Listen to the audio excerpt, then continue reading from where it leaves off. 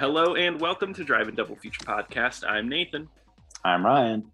And this is the podcast where we talk about 2 movies a week every Tuesday and Thursday. But before we get into this very special week, I want to talk to you about our Patreon. Over at patreon.com/Drive and Double Feature Podcast, we have tons of bonus episodes where we judge each other's movie tastes. We do mean quizzes to each other. We talk about bad movies. We do it all over there, and you get to hear it just for $5 a month, and that helps support the show. But no main content is locked behind Patreon. But getting into this week, we have a special double feature this week. We're doing anime movies. We're back at it again with anime. We just love anime here, right, Ryan? Just a couple of weebs. Yeah, might as well just call this Drive-In Double Feature Weebcast. I don't know. That's right. I mean, we've done what? I think 1, 2, 3, 4, 5, like 6 maybe? Six. But I mean, it's always something that's interesting me is like anime movies from like the 80s and 90s, because there are some weird movies out there that I think are underseen. And some that shouldn't be seen. Yeah, we have talked about one specifically that should probably never be seen. But I think we do have 2 for you this week that I think I am happy to talk about on the show. And we'll see. Well, starting with today's movie, we are doing the movie Memories, which is an anime anthology movie. So this is our first anthology movie on the podcast, and it's 3 different sci-fi stories, all made off of the creator of Akira's short stories that he made, Katsuhiro Otomo. It's based off of his stories, but he actually got 2 other directors to direct 2 of the stories here. All of them are anime, but all of them are surprisingly different, honestly. There's a lot of different stuff going on here, and not a lot ties them together other than maybe they're like a sci-fi story. That's what I was wondering. I'm like, what is, because I thought like memories, or like the tone, like the theme would be like memories, because actually the first story does have a lot to do with memories. A lot, yeah. So I'm like, okay, is it going to be this type of stuff? But then the other 2 are just very, very different from the first movie. So I was like, is there some type of underlying theme here I'm missing? Yeah, and I did some reading around, and no, it was literally they just wanted to pick 3 of his stories to make it. The director calls it more of an omnibus than an actual, like, because anthology movies is generally a theme tying everything together. But no, yeah, from this, and I was surprised as you were, because you finished the first story and you're like, okay, wow, that was about memories. Got it. We're gonna have other ones about memories. No, not really.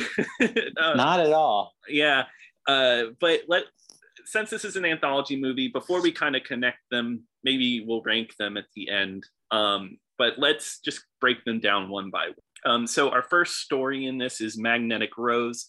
This one's directed by Koji Morimoto, who kind of has done like a lot of different anime things. Nothing that I really pulled out that was notable, but the notable person here is it's written by Satoshi Kon, who made Perfect Blue, Millennium Actress, and Paprika, which are like highly important anime movies, like some of like the ones that people consider like the best.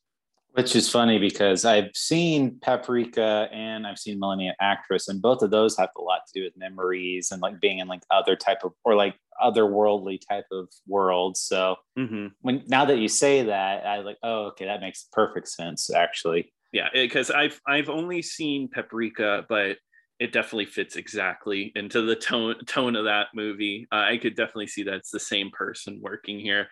And honestly, I think this is the standout story of the bunch. This one I thought it was really cool. I thought the story was insane. There is a lot going on here.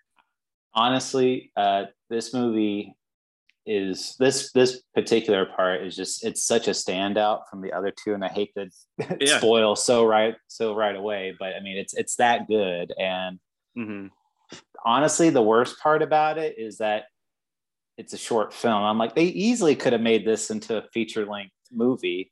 Yeah, I was going to say the same thing. I would watch an hour, 30 minutes or longer of this plot, because this plot is neat.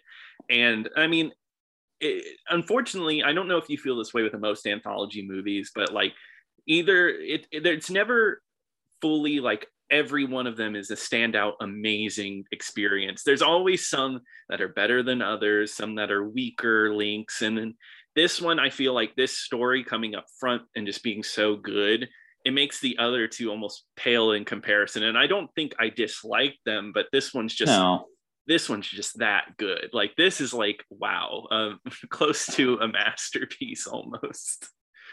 That it reminds me a lot of the Ballad of Buster Scruggs, the Coen Brothers anthology Western series, and I really liked the first one, and that one like the most too, which is the title character Buster Scruggs. But again, that's only about like 15 minutes maybe, and I'm like, oh, that was so funny, like that was so entertaining, I can't wait. And then after that, it's either like these punchline ones or super depressing.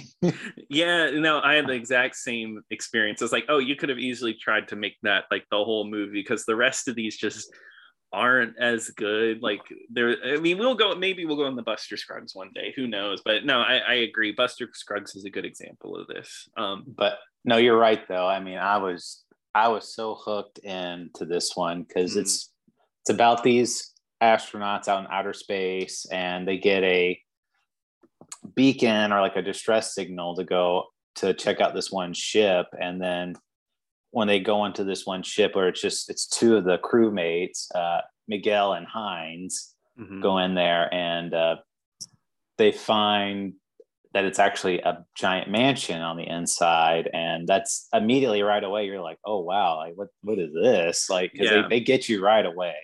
Yeah, and I'll say like the animation here is gorgeous. It's it's the same dude as the guy who made Akira, so very detailed, like a lot of details in the background, because this is a destroyed ship, right? So there's like pieces and parts just like floating around, and then once you get inside to the mansion, how like just everything is set up, and it looks gorgeous. It's a gorgeous looking movie. Yeah, it's nice though, because the two crewmates in there, because there are two other like shipmates that are on the ship, and they're kind of monitoring these two's action, but don't really get a feel for those characters, to be honest. But not as much, no. But the other two make up for it, because you have Miguel, like I said, who is a lot more of a carefree, like, I guess, womanizer, doesn't take anything too seriously. And then you have Hines, who's like super serious, stoic man that's like total family man type. So yeah, and really this he's like the main star of it, because Miguel kind of disappears halfway through this. Yeah, exactly. Well, he's the one that kind of takes the whole mission, and like it gets out of hand, and they want to go find him, because it's almost, this one is kind of like a horror movie, like it's like sci-fi horror. It reminded me a lot of like Alien and Event Horizon. Event Horizon is a good one too. Yeah. What it is they go into the mansion, you kind of discover this mystery, and it's just kind of creepy because it's empty. There's holograms everywhere, and there's this woman there's a lot of pictures of, and they'll look out in the distance, and there's this woman just running through the hologram. And slowly over the whole movie, they learn about this woman, and then her memories or her kind of like story melds into their past in a really freaky way.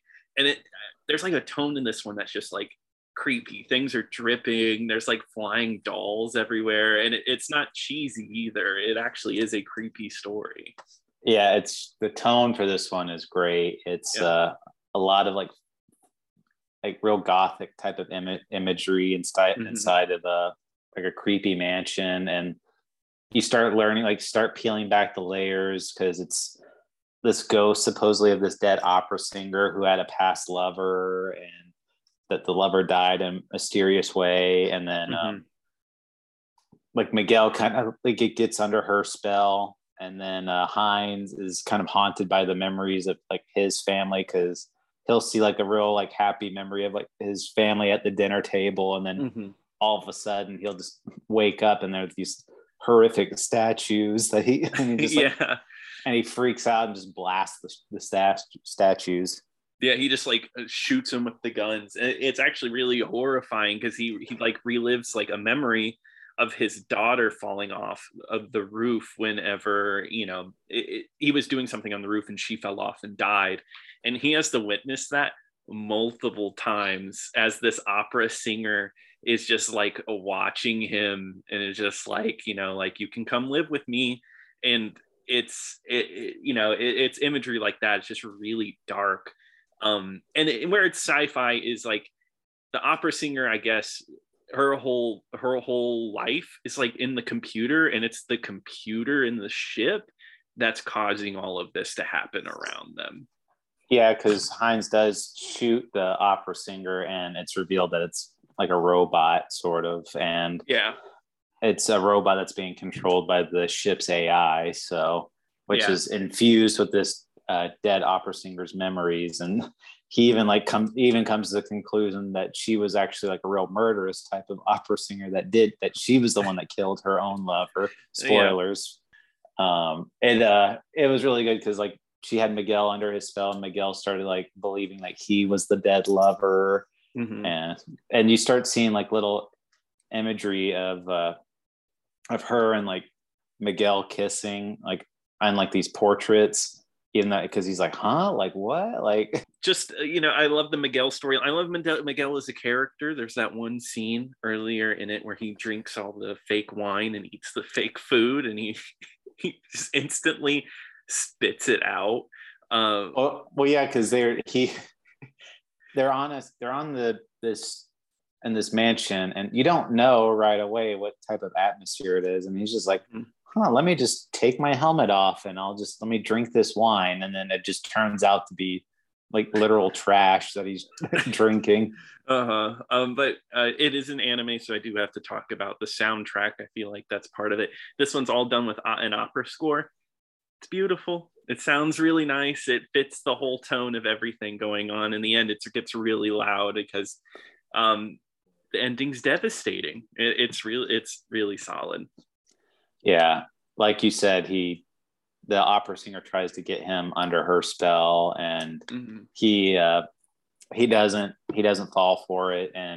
But there's like a magnetic field surrounding their ship that's outside, and it ends up the whole mansion ends up getting swallowed up and swallows up the spaceship too. And Hines is kind of jettisoned out into space, and he's just kind of like left floating in space at the end of the end of this segment. But what I think is a nice touch is he does smile in the end, like kind of like it's all over kind of deal. And it's a rose. And it is a rose. It looks like it's a magenta rose. Yes, a magenta rose. But yeah, I mean, I guess to wrap up like this story, I do think this movie is worth watching just to see this one. I think this one is worth the price of like admission. If you're not seeing this in the theater, it's worth watching just for this plot. I think it's great. Go to your local theater and ask if you can charge admission to this movie. Can I pay you to watch this on my TV at home? No, it is definitely worth watching. We'll get into the other two to let you know about those, but yeah. I mean, just this part alone is enough to like, it's like I said, it's only about 20 to 30 minutes. It's a very easy watch. It is definitely worth watching. Yeah, for sure. But let's move on. Moving on into the second movie. This one is called Stink Bomb, and it's made by Tensei Okamura, who long time working anime. Like looking at his filmography, absolutely insane. He worked on Akira. He worked on Ghost in the Shell, and he continues to work to this day. One of the things that he directed that I know of is Soul Eater. He directed Soul Eater, and I've never seen Soul Eater. I don't know if it's similar or not. The TV show? Yeah, the TV show. Yeah. I mean, I've seen all of Soul Eater, and I don't think I would classify that as that. Soul Eater, it's like a lot more. It's like it's a ghost show, so it's like where these it's more similar to like Naruto and like the other world. So Yeah, well, that's interesting. He also directed one of the recent Naruto movies, one from like 2019 or something. But yeah, but this is he's used to stinkers then.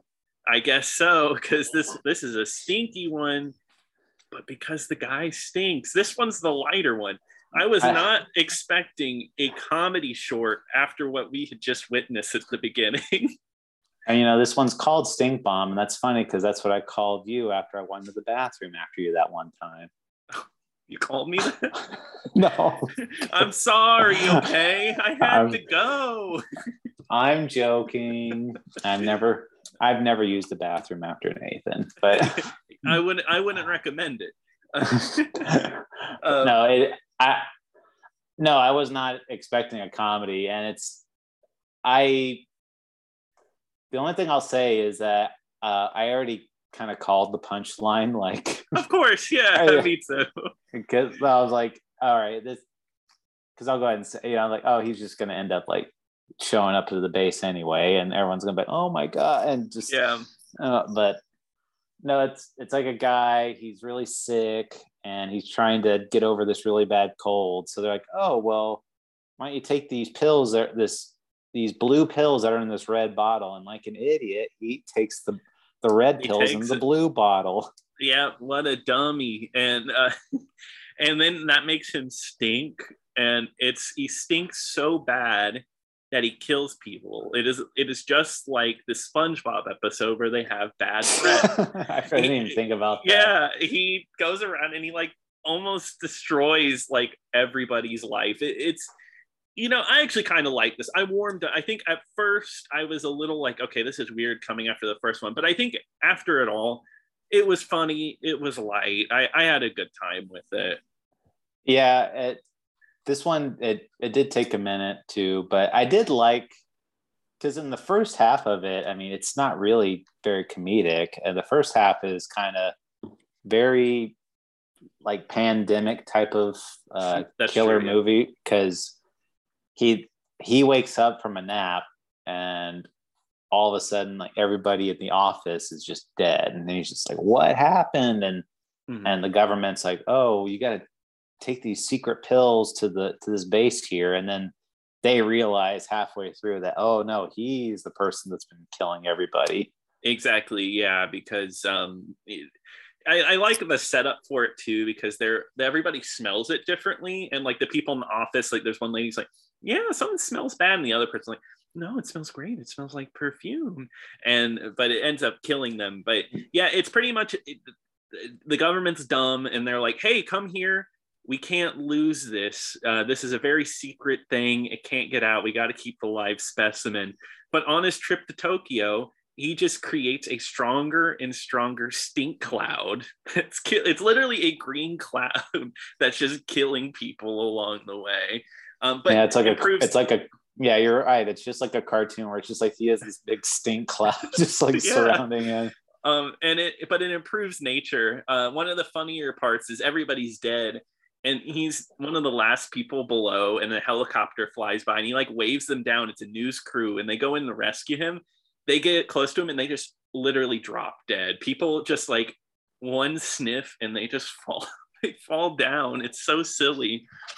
I like it too, because at one point he hops on a motorcycle, and then the army comes to the realization that he was the one causing the smell. So like, all right, now we got to kill him. And they can't even like fly a helicopter above him, because they're like, oh, the stench is so strong, even from up here my eyes are watering. Yeah, and I guess what makes it funny is this guy is a doofus. Our main character is a doofus. This whole time he does not realize what's going on, and he's kind of on a quest just to go, just get this thing over with and get a meal. And he's just like, everybody he runs to either dies or runs away from him. And he doesn't realize that people are like, even though people are dying right in front of him, he doesn't come to the realization like, like, it must be me. No, he never thinks this at all. He's just like, people are just dying for no reason. Even at one point, they get the idea to murder him, and they get fighter jets to shoot missiles at him, and they're blowing up the road as he's driving his motorcycle. And he's just like, I wonder what happened there. Why were they shooting at me? This is so weird. And yeah, and even that by the end of that, he's like, man, this whole thing is such a pain. Like it's just like if you had to like go do an errand that you didn't want to do or something like that. That's with about as much enthusiasm. Yeah, no, it's funny, and like you said, like it has that punchline that we all expect, that he kills everybody. But I actually thought it was funny the way it was delivered, because it comes in with a spacesuit and it keeps his stink in, and you think, like, in my head, I really did for a second. I was like, okay, he's gonna have to live the rest of his life in this spacesuit. That's just the way it is. But no, he just goes, how do I get out of this thing so I can thank you guys? And he hits the eject button on it and he kills everybody. I gave away the punchline, but it's funny. So like before that, the one thing I thought was a little weird was that, so towards like the big climax of the movie is that they finally do get him cornered in a tunnel. And because the Americans in this movie like actually want him to be alive so that way they can use him as like a weapon. But so these Americans go in there with these huge giant spaceman hazmat suits, and they said one thing is that the strongness of his stench is controlled by his emotions. Yeah. So when he gets cornered by these guys, he starts going crazy, and then all of a sudden you just see this big flash of light and this huge giant stink cloud just like shoot out at once. Yeah. And when it all clears, you actually see like I think all three spacemen just like standing there by a coffin or whatever, like waving. And they're like, that's right, yeah. And they're like, oh, they got him. Good. And so I mean, at that point, like I kind of figured, what was going to happen. But then I'm like, so wait, did he just knock them all out and he just jumped in one of the spacesuits or what? I don't know. They didn't explain that very well. So I don't have an answer for you. Because it wasn't like it was just one spaceman staying there. If it was just one, then it would make sense. Yeah, that's right. 3 did show up. It made it sound like in the end, like they captured him and put him in a spacesuit, but I don't know. They didn't really go into that. It kind of rushes to the finish line in a way. Why didn't somebody just take the other pills, and that way they could just deal with that stench too? They could just be stinky together. Yeah, everybody in the planet takes stinky pills, and then everybody gets to just live a stinky life. Yeah, just nobody's ever allowed to leave that country ever again. Yeah.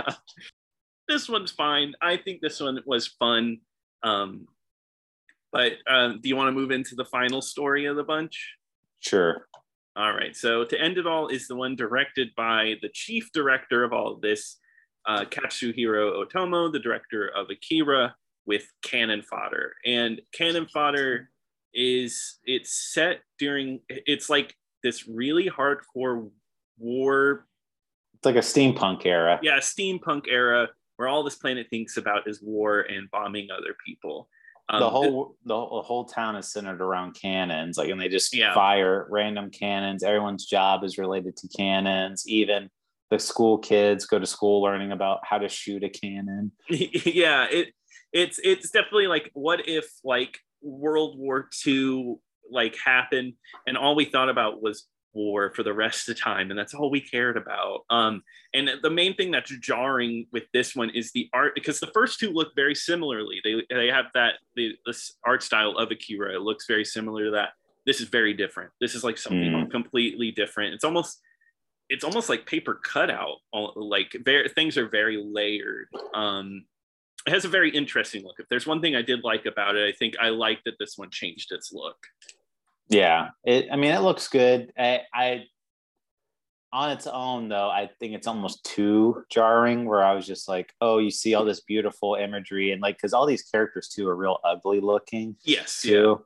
So it's very much just like, they have these very ghoulish type of faces, and like their faces are like green or red or whatever. So it doesn't look like hand-drawn, like beautiful hand-drawn pictures like the other two movies did. Exactly. Yeah, I feel that. And Cannon Fodder, unfortunately, I will have to say, I don't know if it was the same for you, but I think this is my least favorite of the bunch. I wasn't really into it. No, I mean, it's not bad, but no, it's not bad. but it's not very interesting in my opinion. And I got a little tired of it. There really isn't a big through plot. It's like a father is at a cannon factory. He kind of gets freaked out by the cannons, and then his son is just loves cannons and wants to be like a leader of the military. That's about all you get out of this. Yeah, I mean the whole. I mean, I guess it's supposed to be just like this big symbolic type of metaphor where like the whole town is literally surrounded by war. Because I mean, there are certain things where like they talk about, oh, we have to go fight the enemy city, and we're firing these cannons at this enemy city, but they never say who they're going after or what they're doing. They just say that they like, oh yeah, we made a direct hit, and so you don't even know if they exist at all. Well, yeah, because even at the towards the end, his son goes up to his dad and he's like, Dad, who are we fighting in this war? And he's like, you'll understand when you get older. Very depressing. Especially after the dad, who seemed to have like the worst day on the job because they forced him to he's not wearing safety gear when they launch off the cannons. I think the biggest thing for me was this one really focused on very slow moving things. Like I want to say them shooting a cannon was about 4 to 5 minutes of me watching them set up this cannon. And I was like, it looked cool at first, but I'm tired of this by now. I was over it. And I mean, especially the last two that actually has a beginning, a middle, and an end where it's like it's very tight stories. This one, it's like you said, it's very kind of aimless in my opinion. There really isn't like, oh, we have to get from point A to point B. It's just kind of like, here's the city, or it's not even I guess it's supposed to be slice of life type of thing, but it's even the characters itself, it's not like I'm invested in these characters or like what they're doing or anything, because I don't even think we even know what their names are. So no, I don't remember them at least. And they don't talk very much either. And but I guess the punchline at the end, or like the big thing at the end, is that you don't really know who they're fighting, but then at the end, like the little boy goes to sleep, and then all of a sudden these big sirens go off and these searchlights go off. So I was like, maybe there, was there really an enemy type of thing? Maybe there was. Yeah. I thought the same thing, but I hate to be this kind of watcher and ask for something like this. I wanted more. I needed like more to that. I don't know, but I get that's the director's choice to kind of leave it hanging like that. But in this instance, I guess I would have liked a better explanation of this world, like kind of like delve into it a little bit more. I don't know. I agree. I really wasn't feeling it by the end, and I was just like, it was fine. As a short, it's not like it's really long or anything like that. And there was some interesting animation. There was a neat sequence where this little boy's drawings came to life, and it was interesting to kind of see like these child drawings coming to life. Oh yeah, that was really cool. But again, it's not enough to say it's above the other two. And I mean, based off of that ranking, it's pretty much for me in the order that it was played 1, 2, 3. So yeah, exactly. No, the same thing. It seemed like we both agreed on that order. First one's the best, second's good, and then the third one is, to me at least, it was fine. So I guess put that all together, I think you have a pretty good movie with a really strong start and maybe kind of a weaker ending. But would I recommend it? Yeah, I would say check it out. It's a really interesting movie. Yeah, I give it a recommend. Like I said, I mean, even if you watch just the first two, which is about a little over an hour, I mean, it's perfect right there. I mean, you could stop right there and it's still worth watching. Exactly. Yeah, I totally agree. I think that would be a double feature. Yeah, absolutely. If you don't even want to watch that, at least go out of your way to watch the first part. Oh yeah, if you can find the first part, and this is playing on Tubi and Amazon Prime, and you only want to watch one thing out of this, watch that. It's about 30 minutes long? About 30 minutes, total easy watch. You can get it done right away. It's worth watching. Yeah, it made me go, oh, I need to watch more of the writer's work, because it was really good. So yeah. But I think that wraps it up for Memories. So Ryan, I hope you remember, what are we covering? I forgot. We'll wing it. All right. We're going to do Lupin III, The Castle of Cagliostro. And unfortunately, that is not streaming anywhere at this time. You're going to have to rent it or pay for it. If you have any thoughts or opinions on this week's episode, or if you have any recommendations, send us an email over at drivein-double-feature-podcast@gmail.com. Also, you can tweet at us at DIDFpod. But until next time. Until next time.